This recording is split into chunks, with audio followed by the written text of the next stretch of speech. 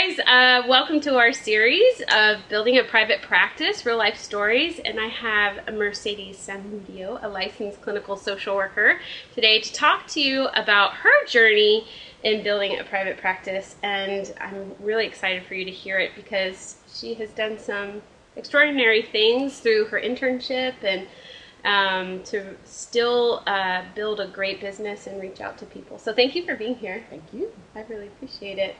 So tell me about your journey and how you ended up in the field of clinical social work. I started off wanting to be a psychologist.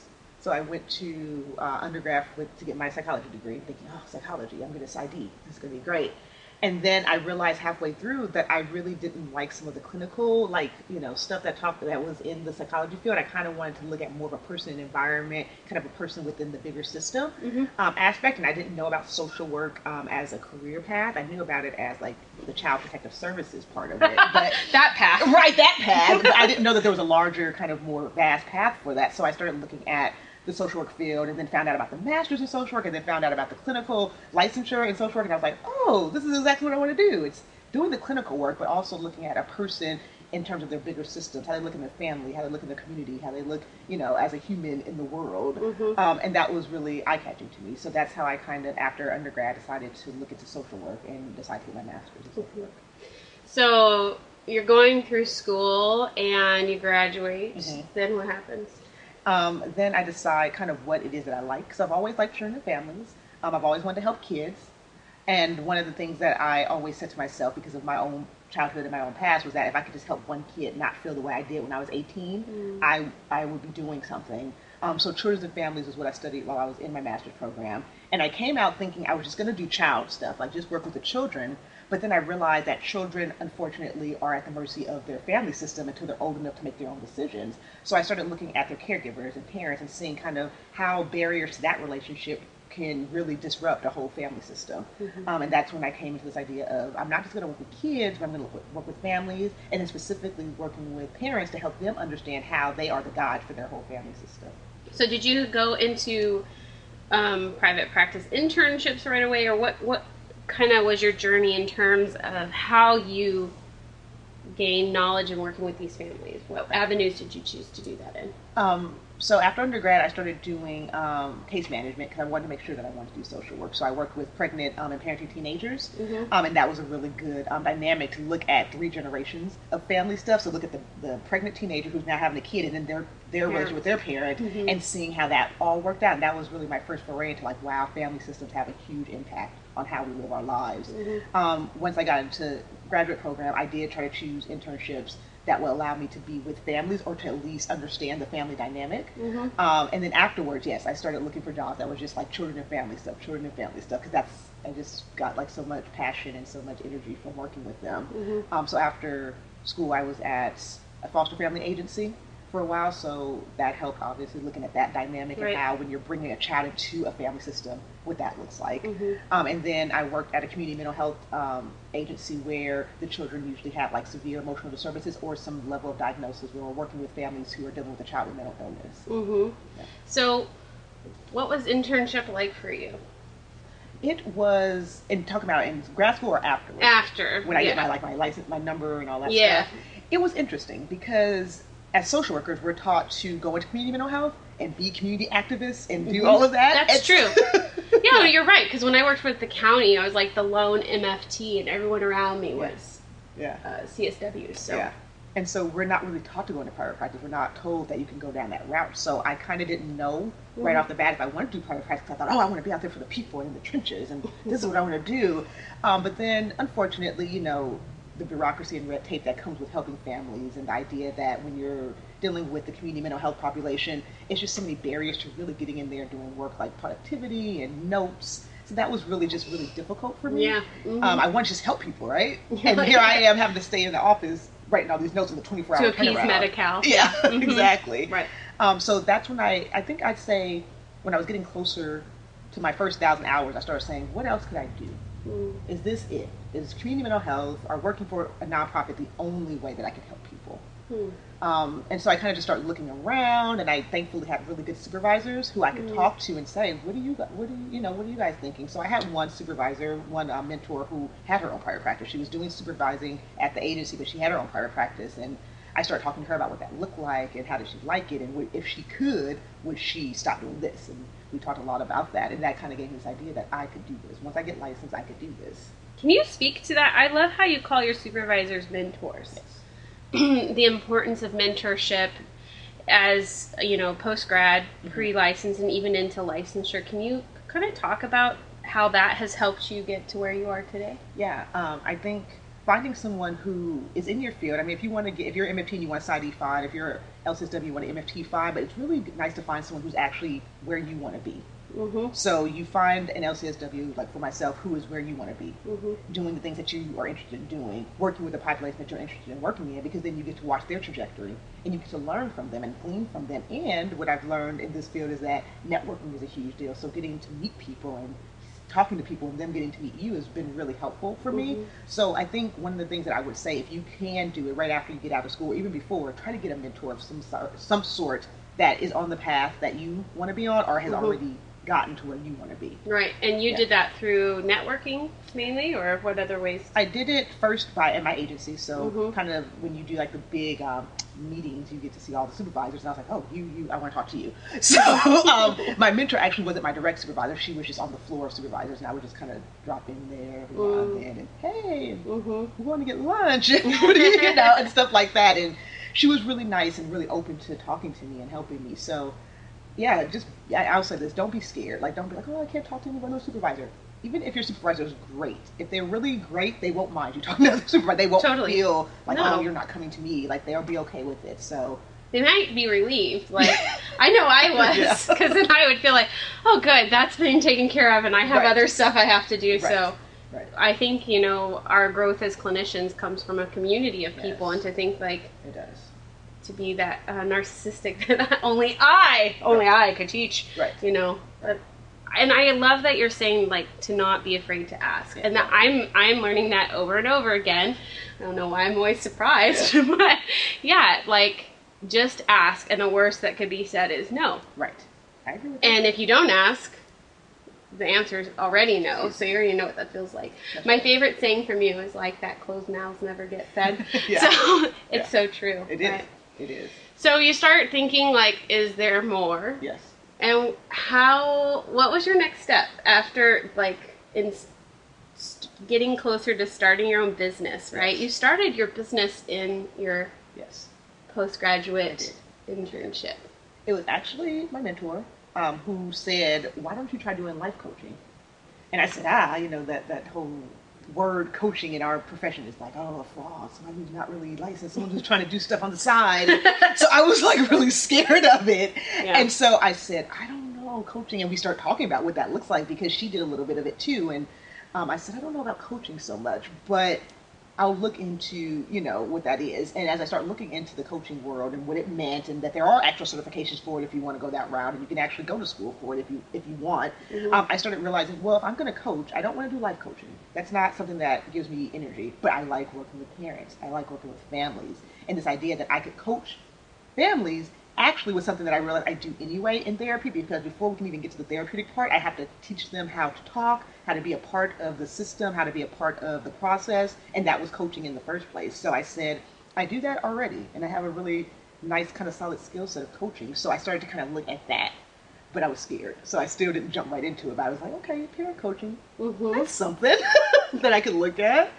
And then talking just to friends, and all my friends knew how much I liked parenting and family stuff, so I'd always just be talking to them about all this stuff. And one of my friends said, do you blog at all? And I said, no. I blogged when I was in college about all my emo feelings and stuff, but I didn't know that you could blog professionally, like for real. And so she said, yeah, because everything you're saying to me sounds great, but it's just between me and you. Like, no one else is hearing this, so get your ideas on paper. So essentially blogging was to just get my ideas on paper. All the stuff I was thinking about parenting and family stuff, just get it out of my head in somewhere where people could see it if they want it, or it could just be out.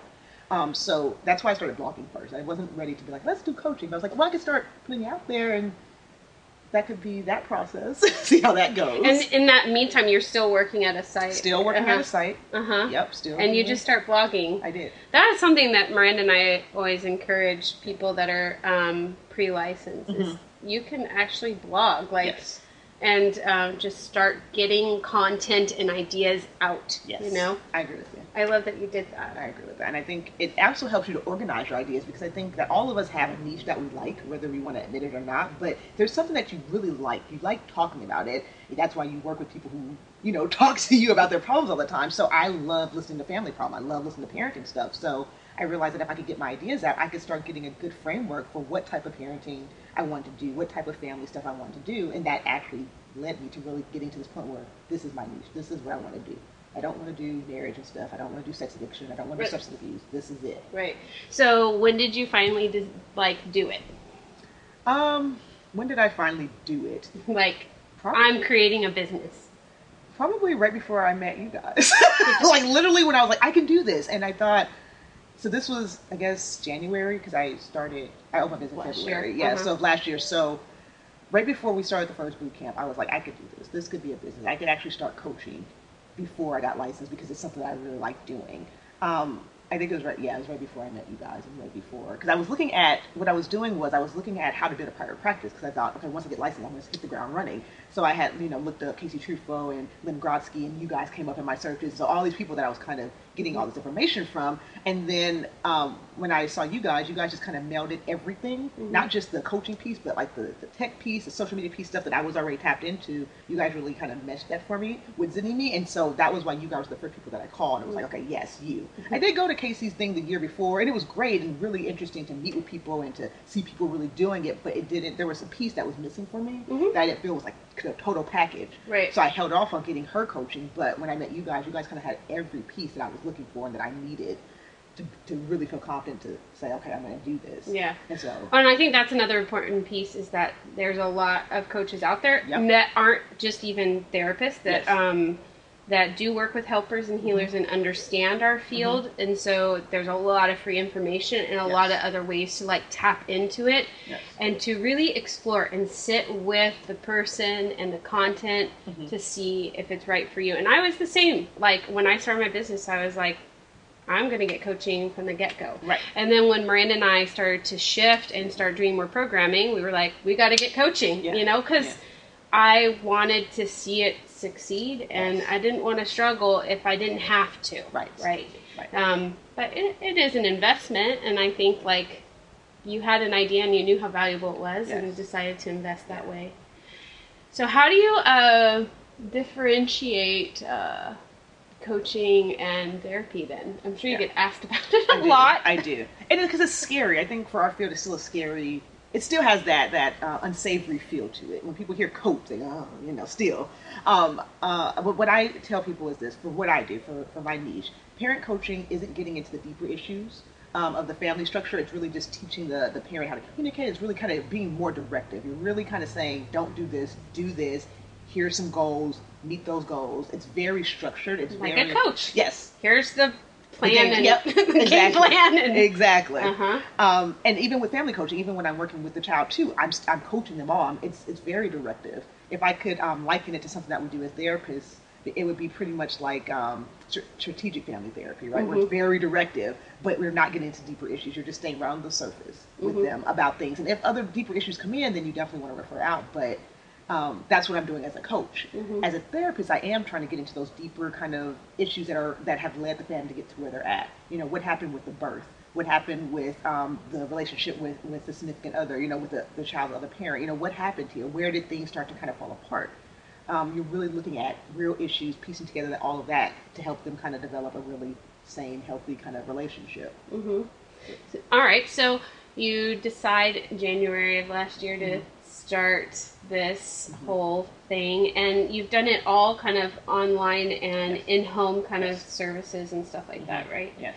What have been some of your biggest lessons in becoming a business owner that if for people that are thinking about this, whether it's a coaching practice or they're wanting to start a private practice as a therapist, what is some nuggets of wisdom that you have to share regarding just getting started and making that decision, I'm going to do this, and then, those first few months of decision and action? Yes.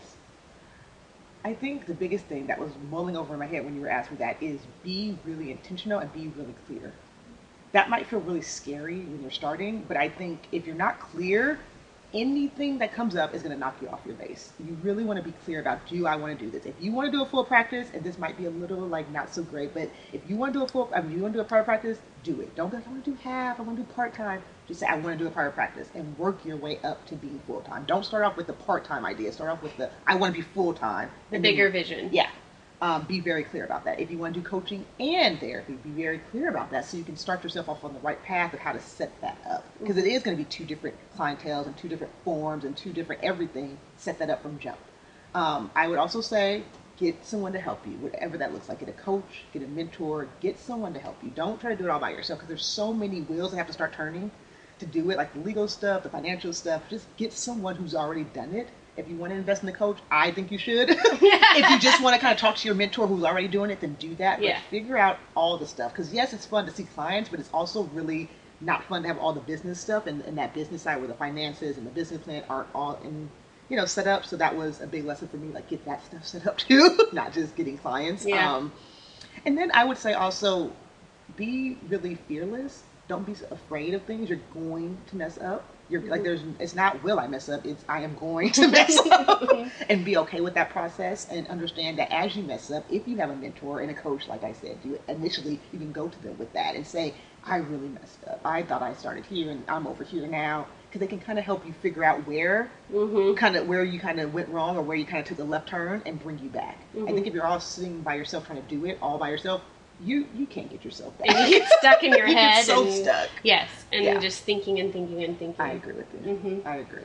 What have been some of your favorite tools in building your business that you use? I learned how to build my website from the ground up, so that was really fun. You are a WordPress gal. I am a WordPress person. And Mercedes would be like, what do you think about this plugin? I'm like, I hate WordPress. So I will do my best to research and here's some plugins, but you're the one that, you built yours from scratch. Yeah. Awesome. If you can do it, I'll be honest with you. If you have that time, do it. If not, get someone to help you. Definitely. Yeah. But I think my website and my social media have been my favorite tools and my blogging, right? Which social media do you love to use? Facebook and Twitter the most. Why those 2? Because you get to interact immediately with people.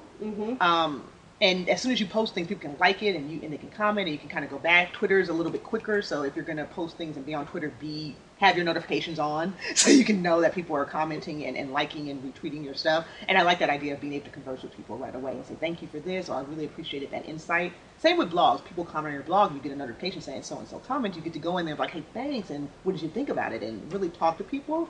And so I think that helps on one end where it helps you build relationships on one end, but also it builds your credibility because if someone posts a question and you can answer it right away, it's like, oh, this person knows. Okay, so tell me how you've used Twitter.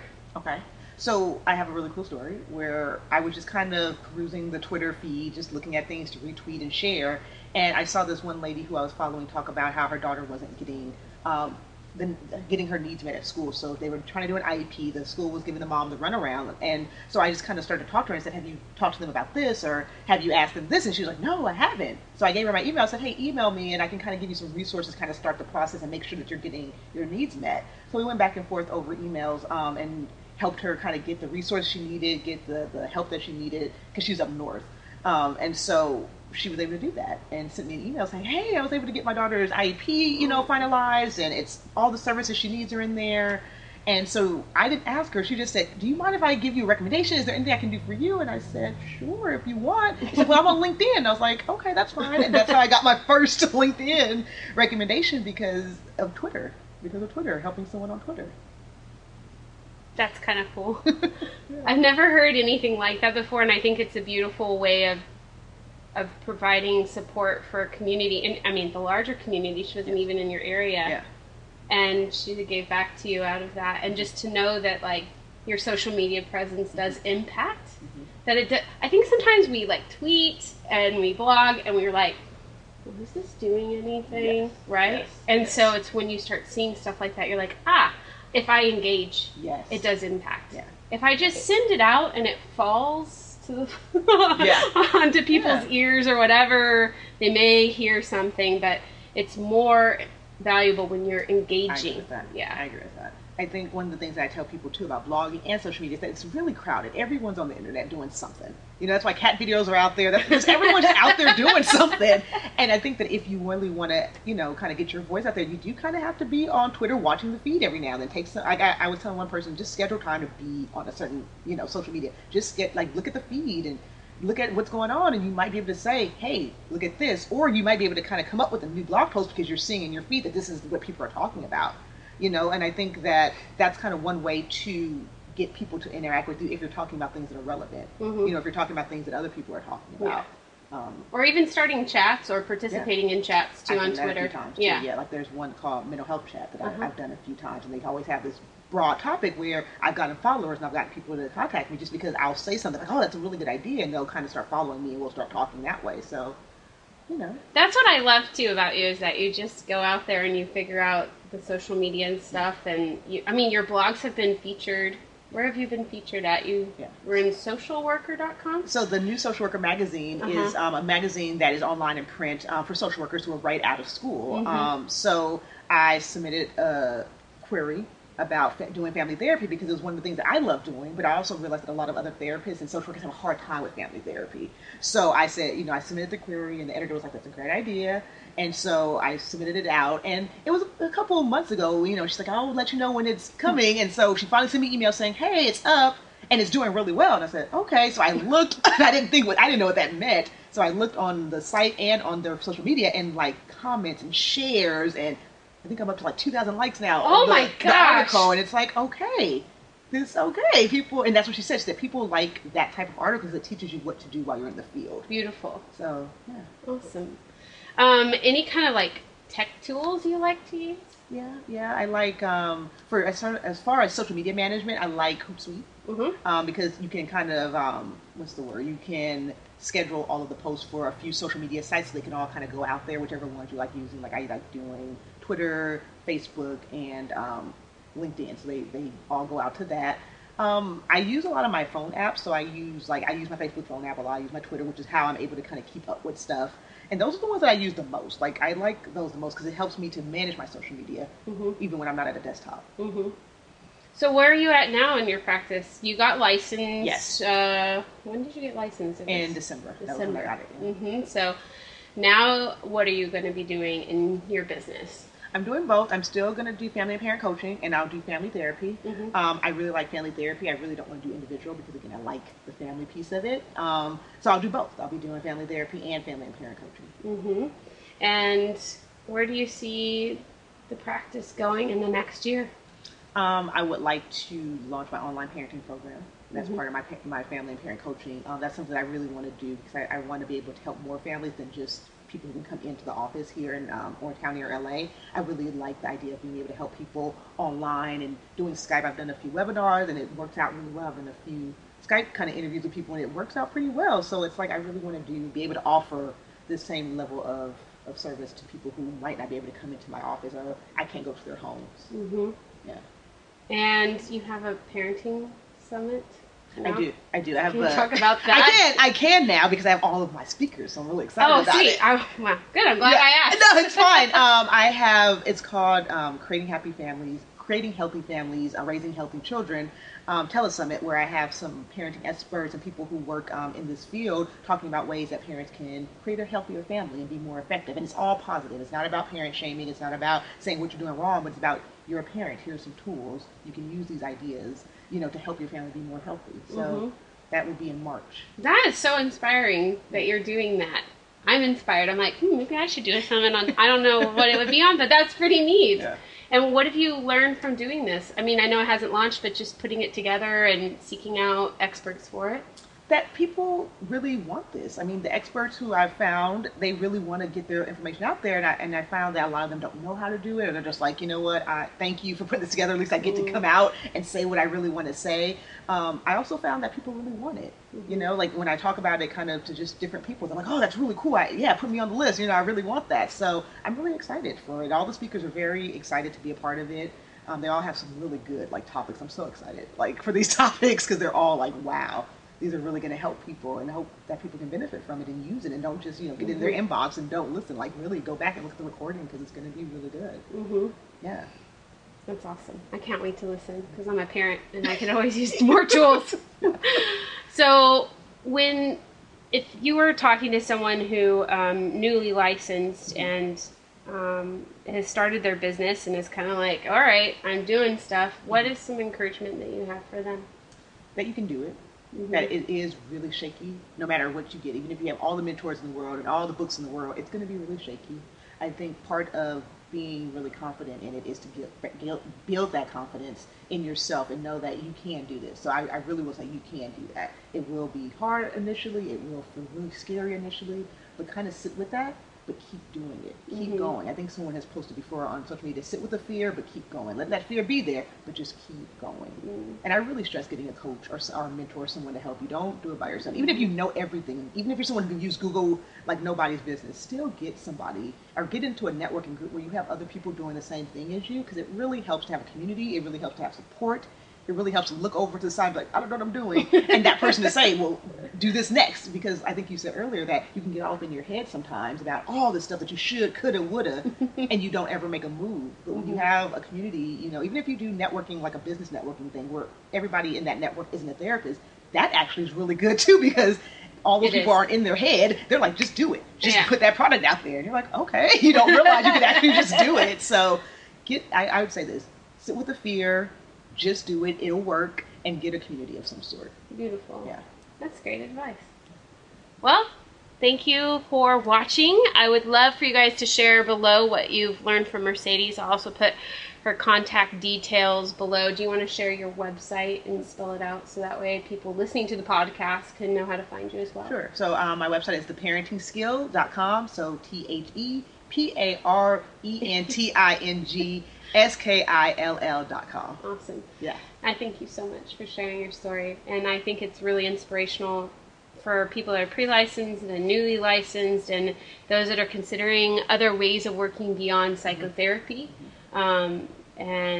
It's encouraging to hear that there are other people out there doing it. And thank you. Thank you. All right.